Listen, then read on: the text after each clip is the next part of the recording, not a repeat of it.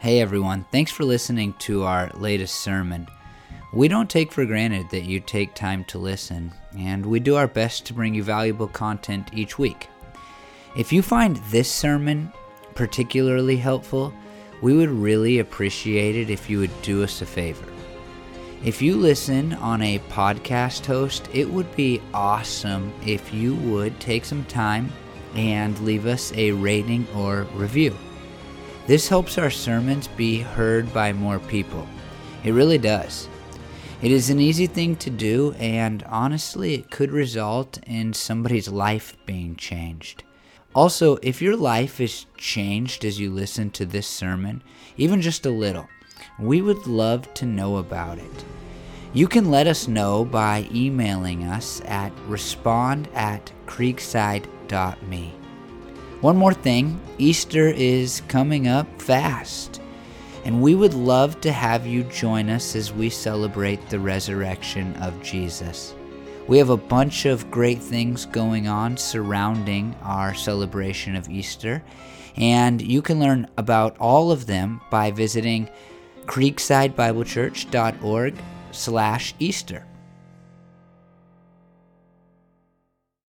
We are talking about the parables, and a parable, just to catch you up if you weren't here last week, is a short story similar to an anecdote that in the New Testament only Jesus tells, and he tells these stories in order to make a point, usually one big point, and we're looking at those, and hopefully we'll see by the end that Jesus is a genius.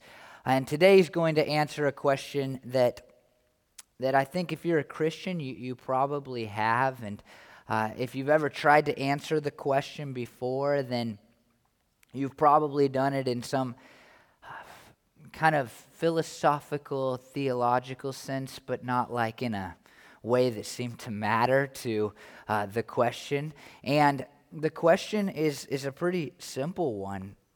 Two maybe questions, but they're all wrapped up in the same answer. Like, why do some people so readily accept the story of Jesus, and some so readily reject the story of Jesus? And along with that, and perhaps the one that I want to focus on more this morning, the one that is closer to my heart, and it's this: why do some people that you know, that I know, reject Jesus after seemingly loving him and following him for a while? And I have people in my life, even people that I have led to Jesus. I've told them about Jesus, they've come to Jesus, and now they don't live for Jesus at all. And it's sad, and it begs the question, why? Why? And people that I've tried to talk to about Jesus through the years and worked hard to get them to understand the gospel, some people that it seems like, were really close, or it seemed like they might and accept Jesus and love Jesus, they don't. And then sometimes people come to Jesus and you're like, what just happened? Not you of all people. Like, that's craziness right there. How did you accept Jesus? You didn't seem anything like the right kind of person. And these are hard questions. And I was trying to think of stories, and honestly, I'm not going to tell any, because all of the stories that I have that surround this issue are deeply personal, right? And I can't just throw people out there and say, like, this is what happened to this person. Because if you have a person in mind, a person that you're like, they were in a small group with me, or I went to church with them forever, or they were part of my family, and they were just so solid in their faith, and now they just completely reject Christianity. What happened? I mean, it's hard. Like, you wouldn't want to stand on a stage and be like, well, my cousin Bob, and so these stories are deeply personal, and if you're a Christian, they're sad stories. It's like, what happened? I was even talking to a person that I know just this week or a week and a half ago, and we weren't talking about this sermon at all, but he was talking about his family, and He's like a fourth generation Nazarene, like his great-great-great-grandpa. Nazarene is the denomination. His great-great-great-grandpa was a Nazarene pastor, and like he was like the second generation of Nazarenes. And his wife actually, her great-great-great-great-grandpa was a Nazarene pastor, and that's like a first-generation Nazarene pastor. Like it goes back forever since the beginning of that denomination. And he was talking about his kind of direct generation, and like a handful of them have completely rejected Jesus altogether, and some of them kind of like the idea of Jesus, but they don't really live for Jesus. And I thought it was weird, because usually when you hear that story, it's like, well, there was abuse in their family and people were mean that were Christians, but none of that as far as he told me. And it's like, what happened? And Jesus tells a parable to answer that question. And usually when this question is raised, it becomes this debate about whether these people were really Christians or not really Christians, whether they lost their salvation or they never had it at all. And Jesus doesn't seem to care about that. And frankly, I don't care about that either. I think Jesus would say what I say, which is always a good thing, right? And that's this: if a person's not a Christian, they're not a Christian. What happened to get them to that point doesn't really matter. If a person is not a Christian, if a person is not a Christ follower, then they're not Christians. And Jesus answers the question why somebody could look like they love Jesus, proclaim faith in Jesus, be sold out for Jesus, and then reject him after a period of time. And this parable comes to us in Luke chapter 8, and we're going to look at verses 1 through 15 because it's really interesting what's surrounding this parable. Just a couple of things that I thought we would be amiss not to kind of just at least briefly look at. And one is why Jesus speaks in parables. And so that's important, right, when we're talking about his parables. So that's one of them. And then these first 4 verses, they remind us of something else. Let me read them to you. After this, Jesus traveled from one town and village to another, proclaiming the good news of the kingdom of God. The 12 were with him, and also some women who had been cured of evil spirits and diseases. Mary, called Magdalene, from whom 7 demons had come out. Joanna, the wife of Chuza, the manager of Herod's household. Susanna, and many others. These women were helping to support them out of their own means. While a large crowd was gathering and people were coming to Jesus from town to town, he told this parable. So a couple of things that I just thought were so important, and one of them I say a lot, but I think it just needs repeating a lot considering our current culture, and that is this: Jesus moved women forward more than any other person in the history of the world. And these 4 verses might be evidence of that more than any other verses. I mean, here's this historian Luke talking about the ministry of Jesus. And he says, hey, the 12 were with him, the 12 disciples, Jesus' closest followers, the guys that he spent all of his time with, that he invested in the most. They were there. But also in this traveling group were these women. And he lists a couple of them by name, Mary and Joanna and Susanna. He lists them by name. And he says what these women were doing. They were traveling around in order that they might support the ministry financially, it seems.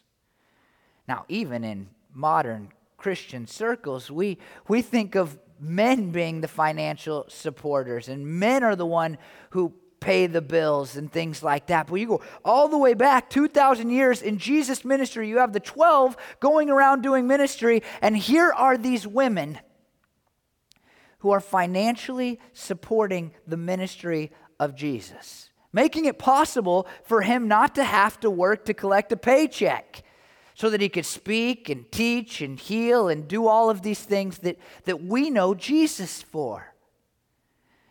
And the crazy thing is that Luke, this historian, is writing this letter to a Roman man named Theophilus who would have thought very little of women. And he's writing within the context of the Jewish culture at his time, friends with a bunch of Jewish people who would have not had much respect for women, at least compared to men. And he just stops in the middle of his story and says, let me tell you who was there financially supporting this ministry. It was these women. And here's 3 of them specifically. And so I say this a lot, but it's so important.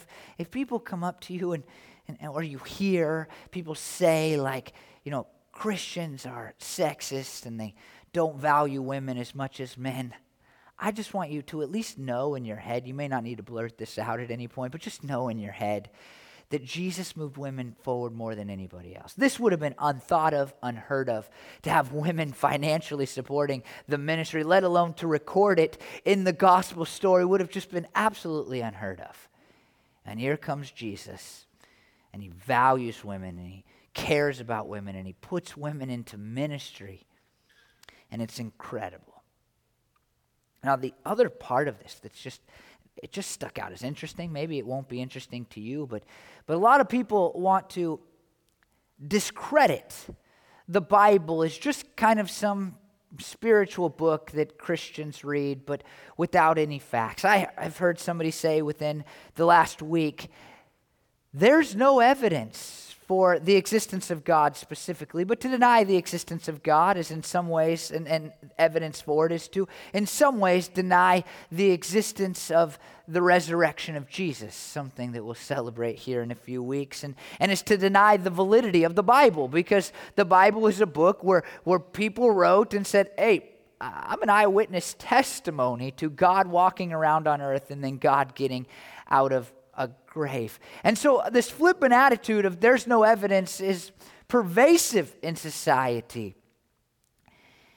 And in the Bible is Luke, who's known even by non-Christians as a brilliant historian. And he lists these 3 women, and among them is this lady named Joanna, who was the wife of Chuza, it's not Chuza, it's Chuza, the manager of Herod's household, Herod being like the king in that land.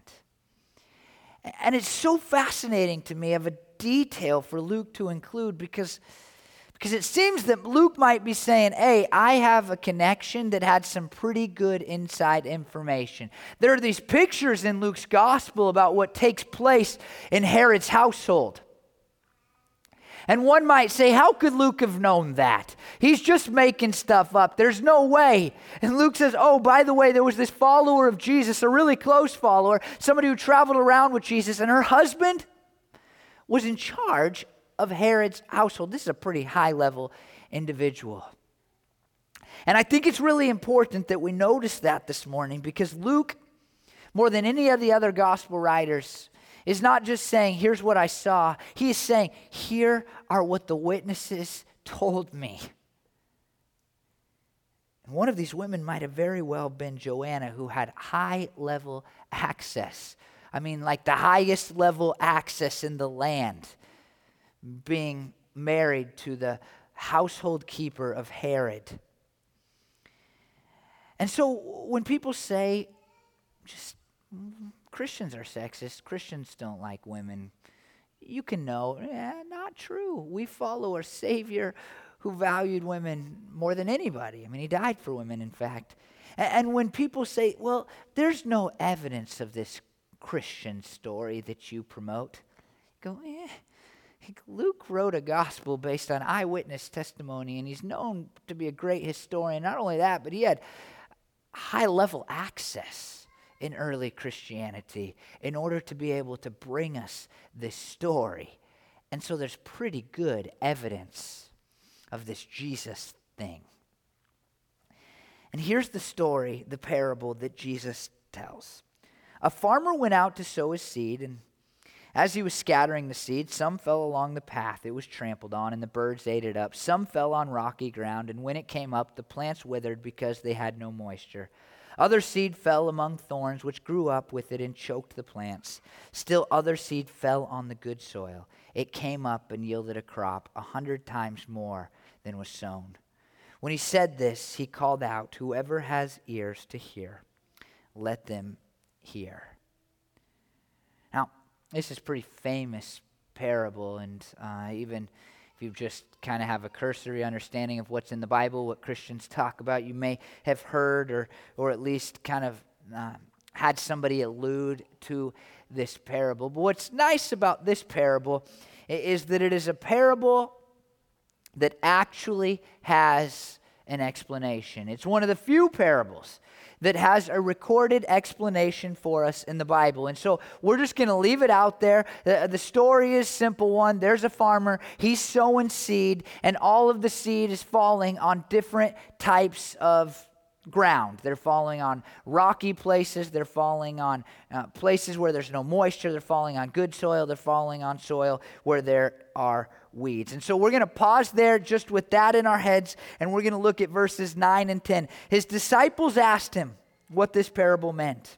He said, "The knowledge of the secrets of the kingdom of God has been given to you, but to others I speak in parables, so that though seeing they may not see, though hearing they may not understand." So there's like about 40 parables for us recorded in the New Testament, again, all by Jesus. And the question becomes, why did Jesus speak in parables? Why did he do this? Why didn't he just talk in a plain and simple way? And one of the things that you often hear is simply, and I think this is part of it, simply that Jesus was teaching in a way that people could understand. And I do believe, even though some don't, that is part of why Jesus spoke in parables. But that's not how he answers the question here. His disciples say, "What's the parable mean?" And Jesus says, "Well, pause. Let me tell you why I speak in parables." Now, what's interesting, if you look at the life of Jesus, is that he didn't always speak in parables. If you were to go back early in his ministry, he didn't speak in parables at all, actually. The Sermon on the Mount, which is the longest recording of teaching that we have of Jesus in the Bible, 3 whole chapters of Jesus teaching, he doesn't tell a parable. He uses examples and analogies and similes, but he doesn't tell a parable in that long teaching portion. And in fact, we don't, for much of Jesus' ministry, have any recording of parables coming from the mouth of Jesus. But all of a sudden, in the midst of Jesus' ministry, he goes from no recorded parables to only, for a period, teaching in parables. He goes from none to only teaching in parables. You might ask, well, why? And it's very interesting because it seems to happen on a single day in the life of Jesus. It's kind of a crazy day, and I'm not going to go into all the craziness of the day, but when you read the gospel story, I mean, this is a long day. Like he's teaching, and then he's healing people, and he heals somebody on the Sabbath, and people are mad at him, and he gets into an argument with them, and it's all nuts. But this day culminates with the Pharisees declaring that Jesus must be doing his miraculous work by the power of hell. They go, well, this guy, because he doesn't agree with what we have taught, because he doesn't follow our rules. And by the way, they had made all of these rules about healing on the Sabbath, about doing anything on the Sabbath. And the Bible had only said, the Old Testament only said, don't work on the Sabbath. It was pretty simple, pretty straightforward. And they just added rule upon rule upon rule upon rule upon this. And Jesus didn't follow their rule upon rule upon rule upon rule. And so when he heals on the Sabbath, they're like, well, we are righteous. We are the holy ones. We are the religious leaders. And if this guy doesn't obey what we have said he must obey, and yet he still has the power to heal, then this power must come from Satan. It must come from Satan. And immediately, from that point on, we see Jesus begin to speak in parables. And what we see is that while parables may have helped Jesus' true disciples understand better what Jesus was talking about, even more so, the parables were meant to be a dividing line that allowed for disciples to understand and have further instruction about what the kingdom was all about. And for those who were rejecting Jesus, who were saying, you do your work by the power of hell, to not have an understanding of what Jesus was saying. An old author, Alfred Edersheim, said this: in other words, the parables are meant to divide the crowd. While this may seem as if Jesus denied some people access, the difference, he means, is not in the message but in the response. Those committed to the kingdom of God would seek and find further understanding, but those uncommitted, perhaps listening only because of the initial excitement, would reject the teaching as unintelligible. And that's kind of what happens. He teaches to the crowds, and his disciples get away with them and say, hey, what do you mean? What do you mean? I want to understand that. I want to get that. And other people go, what's this guy talking about up there? Just up there telling stories about seeds. We want some real teaching.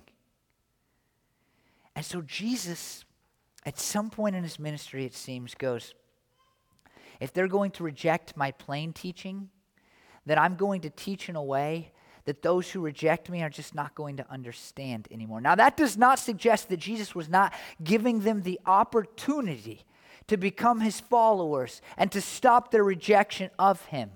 In fact, they have all the opportunity to accept Jesus and then begin to inquire more deeply about what these parables mean.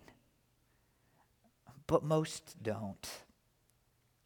In 2 Timothy 3:7, we read this about people. They're always learning but never able to come to a knowledge of the truth.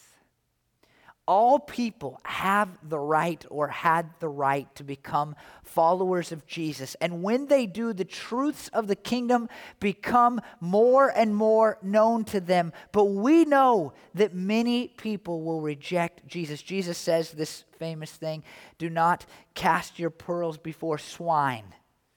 Don't throw pearls where pigs can trample upon them. And we know this, that there are people when they are taught the things of Jesus, they just trample upon it. They make fun of it. They reject it without even considering it. And for Jesus, the parables became a way to teach that would show who was truly his followers and who truly were rejecting him. But there's this other part of it that's so clear, and it's wrapped up in what I've already said, and that's the teaching of Scripture is meant to be understood spiritually, not just intellectually. These parables, all of them, can be intellectually understood by anybody. The question becomes, will we understand these parables in a spiritual sense? In 1 Corinthians 2:13 and 14, it says, this is what we speak, not in words taught us by human wisdom, but in words taught by the Spirit, explaining spiritual realities with Spirit-taught words. The person without the Spirit does not accept the things that come from the Spirit of God, but considers them foolishness and cannot understand them because they are discerned only through the Spirit. Most of the Bible can be understood intellectually by any person. In fact, some of the greatest scholars of the Bible are people who reject the truths of the Bible. But they will never, ever understand the Bible in the spiritual way that we do.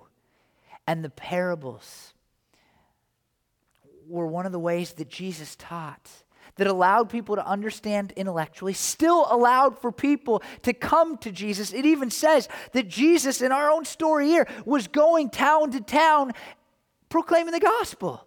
He's not telling a parable so that people cannot come to him. He's telling a parable so that those who refuse to come to him will not understand, but those who do come to him will dive deeper into understanding spiritually the things that he wants them to understand spiritually. Bible.org says, to those with a genuine hunger for God, the parable is both an effective and memorable vehicle for the conveyance of divine truths. When I said earlier that parables were meant to be taught in a way that can be remembered, that is true for those who have chosen to follow Jesus. John MacArthur said, the more you understand the fullness and richness of salvation, the more you will understand the parables. And I think he's completely right. To those of us that are followers of Jesus, and those of us who want to follow Jesus more fully, the parable is the perfect vehicle because it causes us to A, remember, B, to understand, and C, to want to understand more fully. But for the non-Christian, it's like, what's Jesus talking about seeds for? That's weird. What's Jesus talking about, from the parable last week, houses and building them? Why doesn't he just tell us what he really means? Done with that. So Jesus shows us why he speaks in parables. And it's, I believe, so that we who are Christians can understand the teachings of the kingdom more deeply, and we can remember the teachings. Admit, the teachings in the Bible that you remember most are the parables.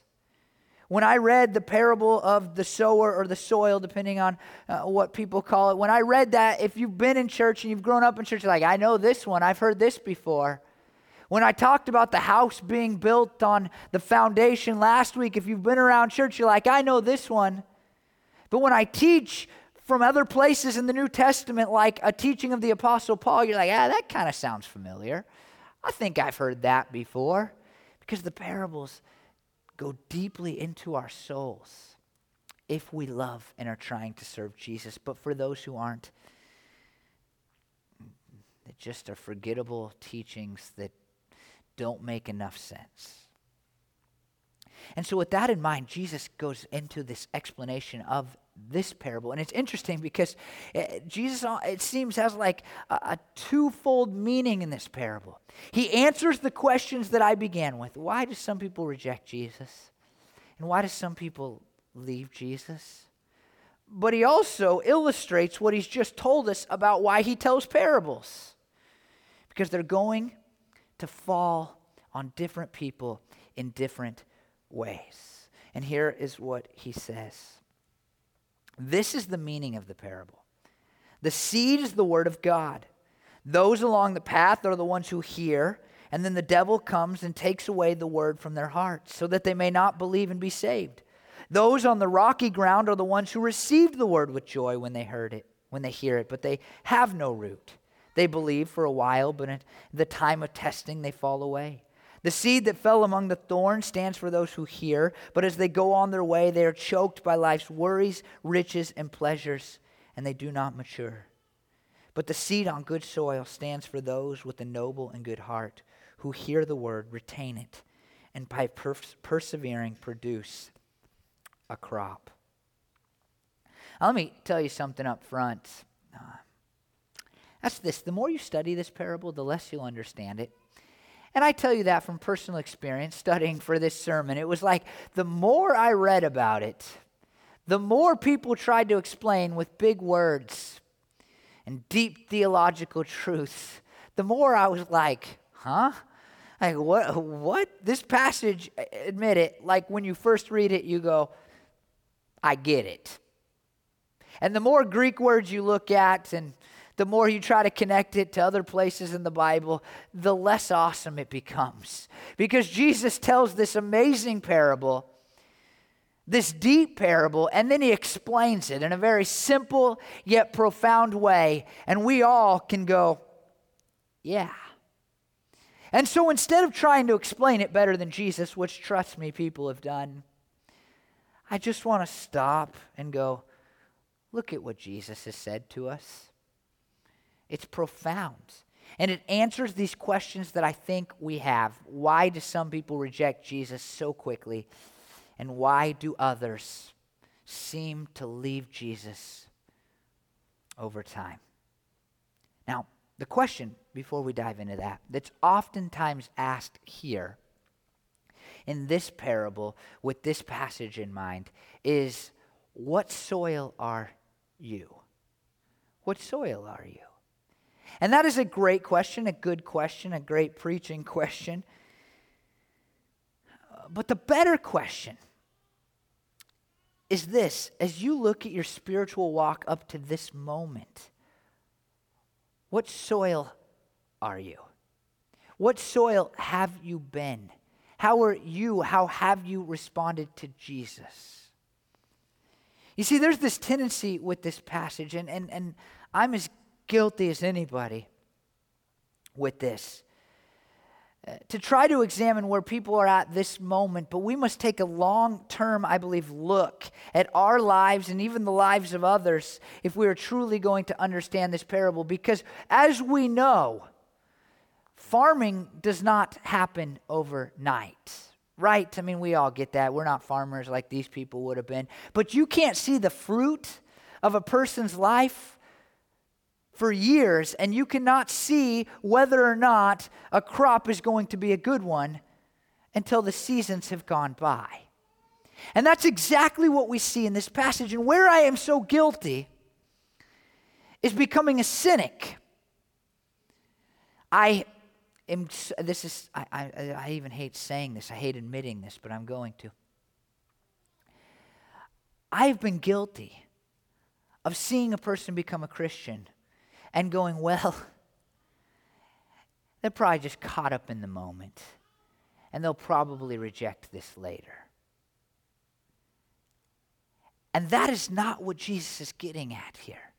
The question is not what soil do you think another person is. The question is not even what soil are you today. Like, are you here with just great, ready to intake what I'm going to say as I preach God's word, and this is going to be the moment. This is like, hey, what soil is your life? And it's an important question to ask. Now, the seed is the word of God, probably primarily the gospel, but we could probably apply this to every biblical teaching. When we show up here on a Sunday and I preach from the word of God, I think it's important to apply this. Like, are we going to respond to this? Or are we not going to respond to this, and why? But primarily this is the gospel. And here is this farmer sowing his seed. And Jesus says that some of this seed lands upon the path.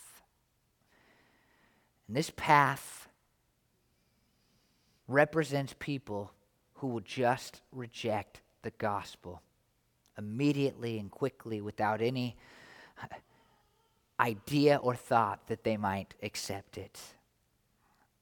Let me be clear here. There are people like this. We all might know some of them.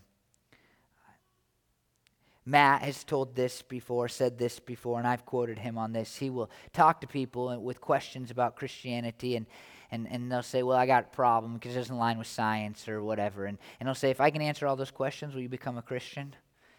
And they say, no. This is the rocky path. I will not accept the gospel. I will not think about accepting the gospel. I have no interest in the gospel. I'm not coming to the gospel. I'm not going to accept Jesus. It's just not going to happen. And you may know some people like this, and I'll return to this in a second and say, don't think that you know, because you might be wrong. But let me just pause for a second and say, to any person who is listening, either online or in front of me, that's not a Christian, I want you to know what Jesus says here is that Satan is a part of your rejection of the gospel. You might think that you are being unique, or that you're smarter than other people, or that you won't accept Jesus because of all these reasons. And I'm not judging you in that. But I want you to understand what Jesus says. And that is that you are not being unique or smarter than others. And it's not even just that you have good excuses. Satan is a part of your unbelief. Part of the reason that you are not accepting Jesus as your Savior is because Satan is at work in your life. And what I want you to understand personally is that your rejection is not a good thing. My life has been enriched, it's better, it's stable, all because of the presence of Jesus in my life. And for you to reject it without even considering it is not unique, it's satanic. My hope is from this parable that somebody would just put down the hardness of heart and say, wait a minute. Why do I reject the story of Jesus without even considering it? If it seems so good, let me just quickly tell the story. And the story that I believe that has changed my life and has changed so many people's lives that are sitting in front of me is that God came from heaven to earth because he saw that we were sinners and we had no way to be forgiven for those sins. He saw that we were guilty. And he came down and he lived a perfect life and he died on a cross for us. He suffered the most extreme, intense death and hurt and pain and struggle that the world has ever known so that we could be forgiven. And then he rose again 3 days later. And he looks down at all of us and says, if you just will believe in me, then you can have forgiveness for your sins and you can go to heaven someday. And there are millions of people around the world that have said, I will believe that, I do believe that, and I will give Jesus my life. And our lives have been changed.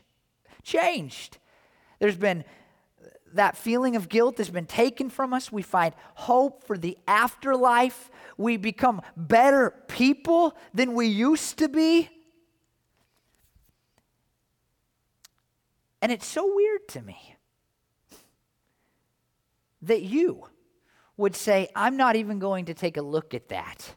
I'm just going to reject it because some Christian was mean to me once, or because, this is made up, Christians hate certain people, or Christians can't align with science, or there's no proof.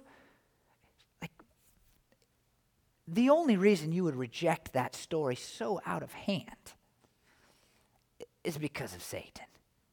I'm not saying every person will come to a belief in the things that I believe, but I am saying that to reject it without even thinking about it is shenanigans. It's crazy when it's such an incredible story. So please, please, please, please, please, please, don't think you're unique. And explore the gospel, the story of Jesus. At least take a look at it. But the second soil, the rocky ground, those who seem like they just accept the gospel with the excitement and passion and then turn away from it because of temptation. It just seems all too common. All too common. Temptation can be understood two ways in the New Testament, really interesting to me. And that's one, temptation in how we think of it, like we want to do bad things. At least that's how we would say it as Christians. We want to do sinful things, things that are against the will of God. But temptation can also just be life's trials, the hurts and the pains and the struggles and the difficulties that everybody will face. We'll all face those things. And we know, maybe we've never identified it, but we all know that certain people turn away from Jesus because either A, life gets hard, or B, they want to give in to sin. There's this book out there, and this will go into the thorns too, but there's this book out there that tries to disprove Christianity. And it's not a very well-written book. There's well-written books that try to disprove Christianity, but this one's not particularly. And what makes it even worse is the guy right from the beginning says, I didn't reject Christianity. He used to be a Christian. He would have called himself a Christian before. He said, I didn't reject Christianity because of any lack of evidence, because I discovered better truths or anything like that. He says, I rejected Christianity because I committed adultery, got into an affair, and I didn't like how my church members treated me. It's like, well, first of all, you shouldn't have started with that, because now people are not going to take seriously your book. But second of all, what an illustration of how temptation can cause a person to reject Jesus. And the thorns, so similar, but the thorns of life, the worries and the riches of life. I know people who just leave Jesus because life becomes hard, because they want certain things, because they sacrifice the eternal on the altar of the immediate. And I know a lot of people, far too many people, who would now tell you, I'm not sure I believe that Jesus thing. But if you were to go back in their lives, you can look at moments where they just wanted to do something that seemed pleasurable, and it didn't align with their relationship with God. And it's so much easier to say, I reject the truth of that, than to say, well, I actually believe that Jesus exists, and that Jesus died for my sins, and that Jesus loves me. But instead of saying, well, I believe it all, and I'm not going to listen to him anyway, I'm going to say, well, I'm not sure about that. I mean, because you got to kind of be an idiot to go, I totally believe Jesus died for my sins. He loves me unconditionally. He's going to get me into heaven, but I'm not going to do what he says anyway. And so what you'll find, and you will find this if you haven't found this already, people who reject doing God's will over time say they no longer believe in God. Rarely does it go the other way, where people go, I don't really believe in that anymore, so I'll do what I want. Almost always, people want to do something, and so then they turn around and reject the truths of Jesus. And then this good soil, hear the word of God, become Christians. Now here's the thing. First of all, examine what soil you are, what soil you have been. Try to make your life the good one, right? But even more, what I want you to do is go, okay, I understand why people will reject Jesus. And if you have rejected Jesus, then go, at least admit why you did it. I mean, at least admit it. Don't say like, well, that Christian was mean to me. Or, at least admit it. But for those of us who are Christians, it's so imperative that we do not try to determine the soil of another person. That we do not try to look around and go, that looks like good soil. Let me drop some seeds there, because that's not what the parable says. The parable says that the farmer's scattering seed, and it's going everywhere. And sometimes it falls in the right place. So 2 stories to illustrate this one, this good soil, because the good soil you can tell personal stories about. And one is my buddy Jake, and Jake is a guy I played high school basketball with when we were teammates. We weren't really friends, but he was a good teammate and a guy that I liked playing basketball with. But we ran in different crowds, and Jake, I mean, and he would tell you this, and he was a guy that he got into the rap scene. He was drinking a lot. He wasn't like even thinking about Jesus at all. Post high school, it wasn't even in his thinking at all. If you would have asked me honestly, list some people that you played sports with through the years, that you went to high school with, that will never come to Jesus, Jake would have been high on my list. Just seemed like he was living a different life. He had some Christian influences in his life. His brother and his dad are Christians, but he would have been on my list of people probably not. And one day, out of the blue, Jake on Facebook or through text or something says, hey, can we get coffee? I'd like to talk about Jesus. what? Okay. So I sit down with Jake, and we talked about some things. I'm not even sure what, and kind of went on my merry way. And he said it again. Hey, let's do this again. Let's talk about Jesus. So we talk about Jesus, and then one day he calls me up, and we asked me to have coffee with him. We have coffee, and he's a Christian. And I'm like, what happened? I thought you were on the fence about this whole thing. And he's like, it was my brother's bachelor party. Like, what? What did you say to me? He said, yeah, we had his bachelor party, and I went to church with him the next day, and the guy said you should become a Christian. And I was like, yeah, I should. Became a Christian.